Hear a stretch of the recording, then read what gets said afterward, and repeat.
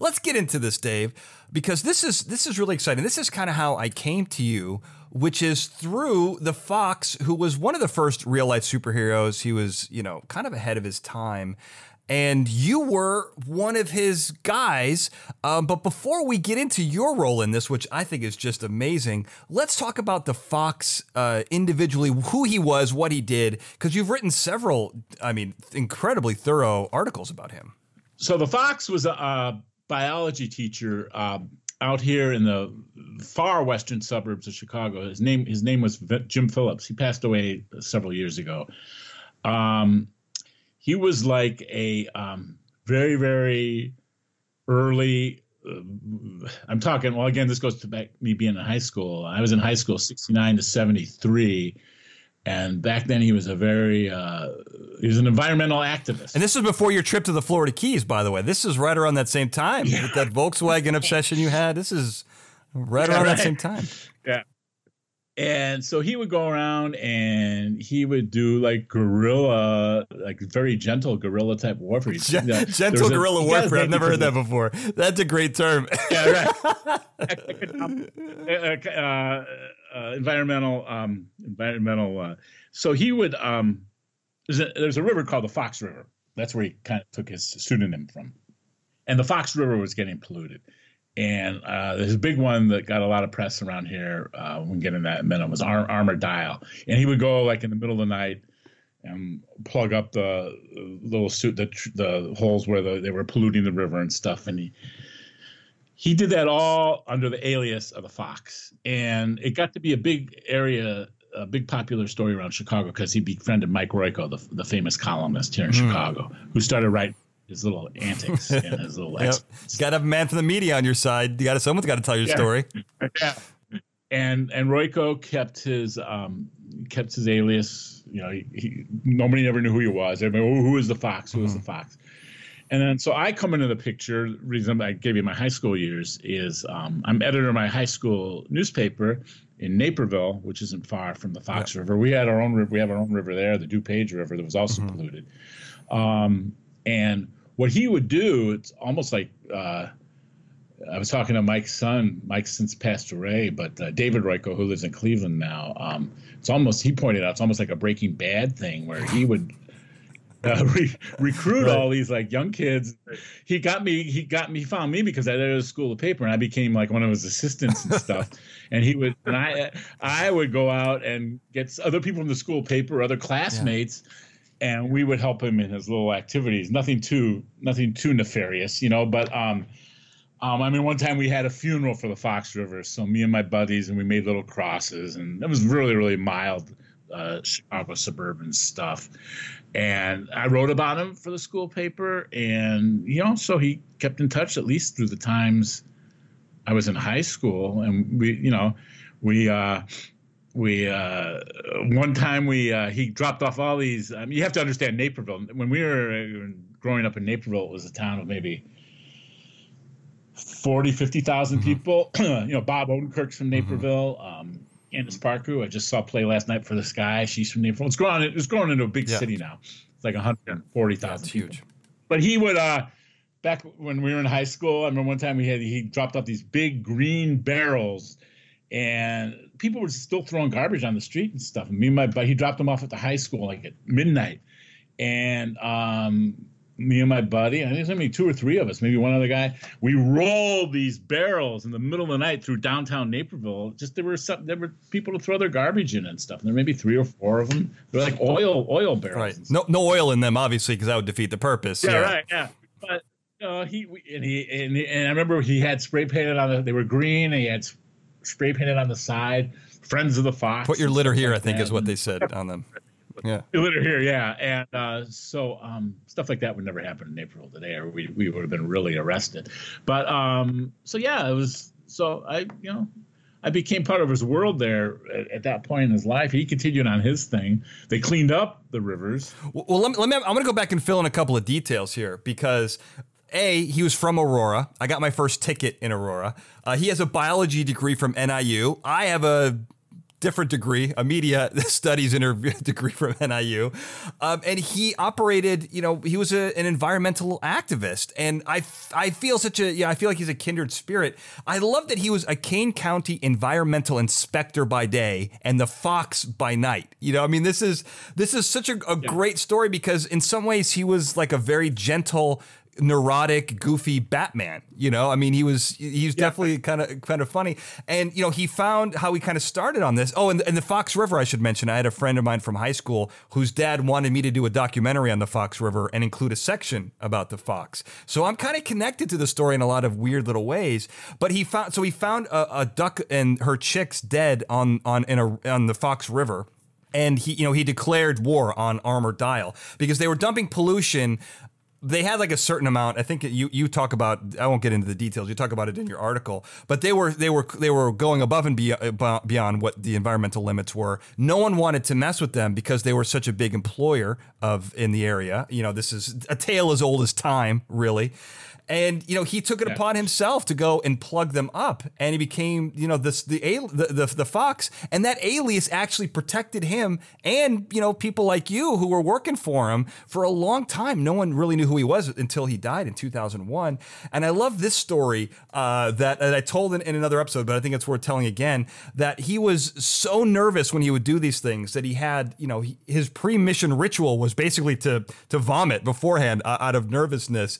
And, he was so comedically polite that once he threw a stink bomb through a window and then left a money order to pay for the window that he broke. I mean, he's such a unique character and still got a lot of things done. He fought Armour Dial for 7 years, got the attention of the Illinois state attorney who then went after the company. So it was very effective. And the outreach to the youth, right? I mean, in some ways, using your paper was a weird analog version of social media, getting young people involved that had a voice and who were on his side. It's a great story. And we were eager to, as most, I think maybe many young people are, we were eager to help change the world, and full of all these hormones and stuff. And I think that I mentioned this. Maybe I did do this article for New City not long ago about this screenplay that Roy Cohn Ebert wrote. Right. Yeah. I still go back to Naperville. I was just over by the Fox River this weekend. There's a minor league baseball team up there. Kane County Cougars. Yep. Yep. Yeah, right.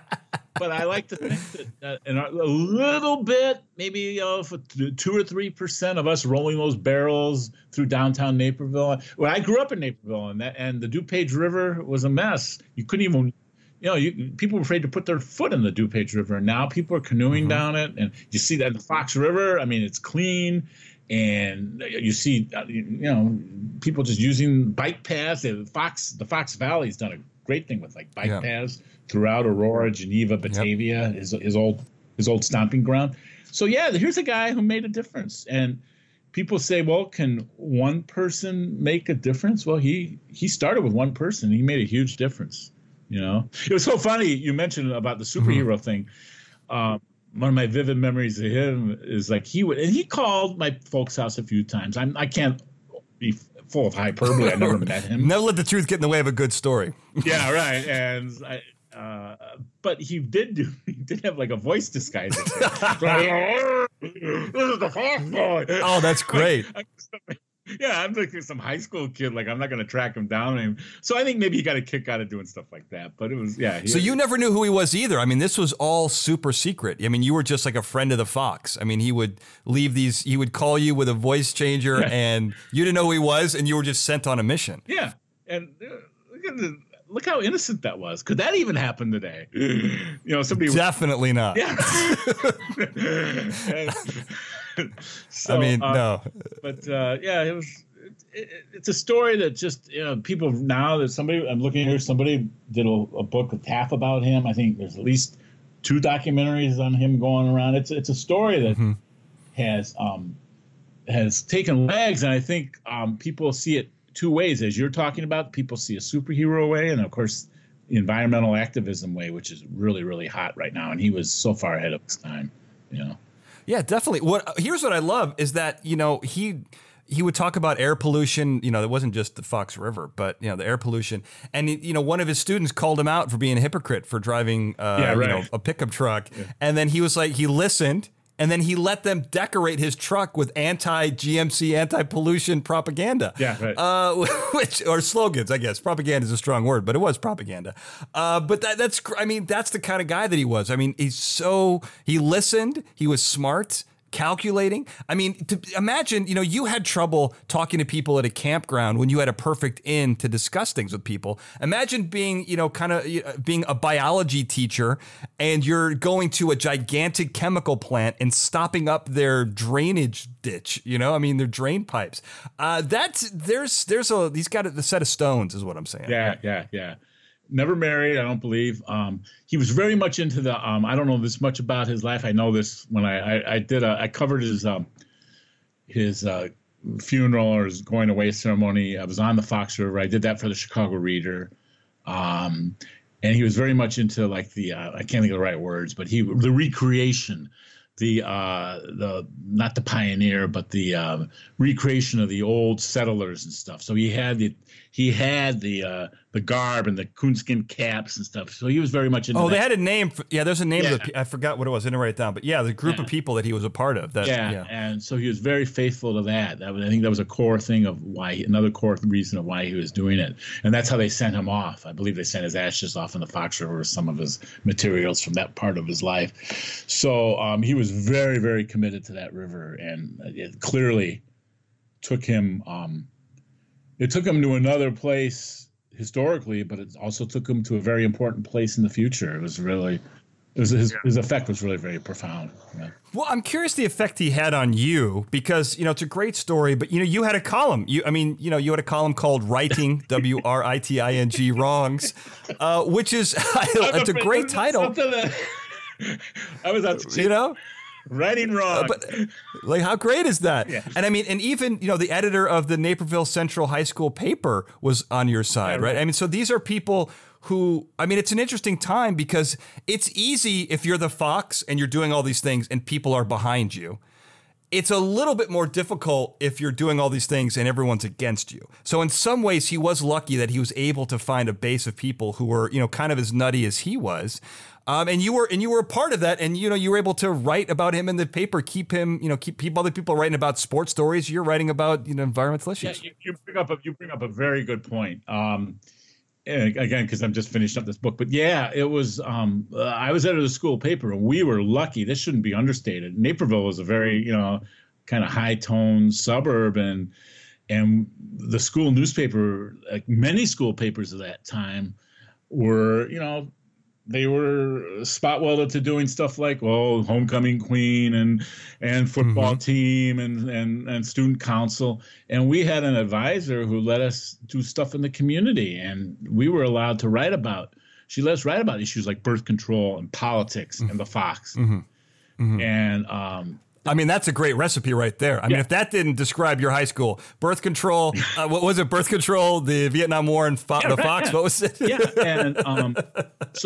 So it all kind of came together. And Writing Wrongs. I mean, man, you know, I wanted to be like a news writer, but I mean, it was just like, so he was perfect to fuel my interest in using. I got into journalism as a way. I knew I wasn't going to be a politician, but I got into journalism as a way to make a difference. And he was one of my first experiences in that. So yeah, you bring up a very good point. Well, not only that, I mean, I think, you know, your high school advisor for the paper was your ally in the newspaper. Right. But the assistant principal you talk about, you know, he took you into his office, took you to task for rocking too many boats, which is that's the establishment keeping you down. So what did you go out and do? You won an award for the newspaper and for journalism integrity. Did you? And I think you went to his house and showed it to him. And his dog vomited on your shoes in response. So it was kind of a funny moment. But, you know, again, there's other, you know, I'm a big sports guy. I mean, I didn't play a lot. I played a couple, you know, in my freshman, sophomore year before I failed, like in football and stuff. But there are other aspects. And Naperville was a town, and probably still is a town, that's very geared to that. And there are other aspects of high school life than just sports, you know. And so I think that was our motivation in going you know, again, not to overstate it, I probably got called in like twice. I know my advisor, Marilyn Holman, I still see her. I know she got some heat sometimes, but she stood up for us. But I think the reason we went to show him this trophy or plaque that we got is like, hey, there's other parts. It wasn't just us. The debate team. I don't know. There's other parts to high school society than just sports, and that's what we're trying to prove. Yeah, no, I like that. I mean, you definitely. I would have tried to, kind of rub his face into it a little bit, show him that I took his paper and made it something worth reading. You went a little more. You went the nicer route, saying, "Hey, look, we need to make a change here." You and I are two very different people. That's okay. But I want to talk about one last thing here. What you did for the Fox, and please overstate it if you can.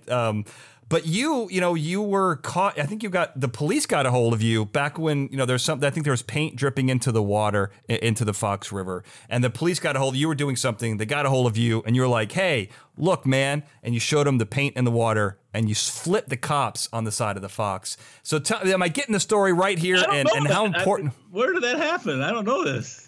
Are you sure? Yeah, I do my research. I start questioning people. I contacted Naperville Central Police Department, and they remembered you. You're still on their wall. I don't know if you're a top 10 guy, most wanted anymore, but yeah, they remember you. Well, no, I'm kidding. It's in one of your stories. I got it from you. I don't remember that. I really don't. We're not live, so I'll have to refresh that. No, that's okay. Well, I mean, so you were there. I mean, you don't remember it, but you didn't take the fall for him. But you could have been on the wrong side of the law, but instead you brought the law to your side, and therefore you were on the right side of the law. But that's what you were willing to do. The lengths that you were willing to go to help the Fox and help the Fox River. And this is a great foundation for what you're doing now. I think it also goes back to the anecdote you bring up is also a very important thing. I probably even learned in journalism in high school is to protect your source. I wasn't gonna go rat somebody out. So yeah. Right.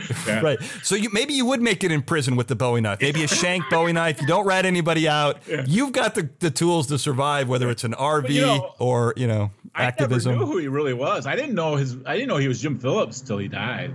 There was always speculation, especially once Royko started writing about him.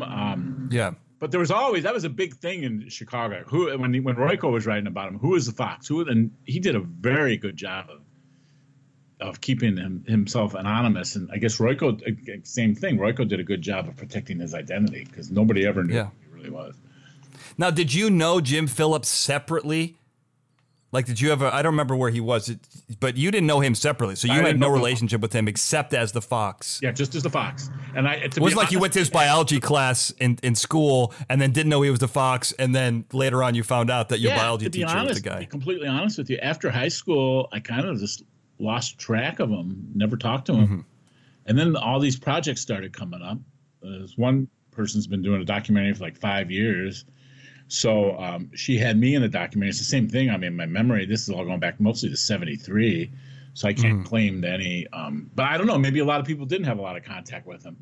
And then he came back into my life when he passed away. And then I wrote a lot about him again, So. Well, I mean, it's a great story. And I love that you were a part of it because this is a piece of real history, a history of where you're from. I spent some time in Naperville. I lived there for a little bit. The Fox Valley Mall, I went to a bunch of times. My grandmother lived out there. Did you live briefly? Yeah. Yeah. I lived in Naperville and Romeoville, which are close in the area. Yeah. Then I moved further south when I was in 7th grade. But yeah, my grandmother lives in Winfield. Yeah. She lived in Winfield and, right by Geneva, went to Fox Valley all the time. So this is, right in, stomping grounds. I mean, I don't know that I shared time with, I probably did. He and I were walking around Naperville at the same time. Yeah. So.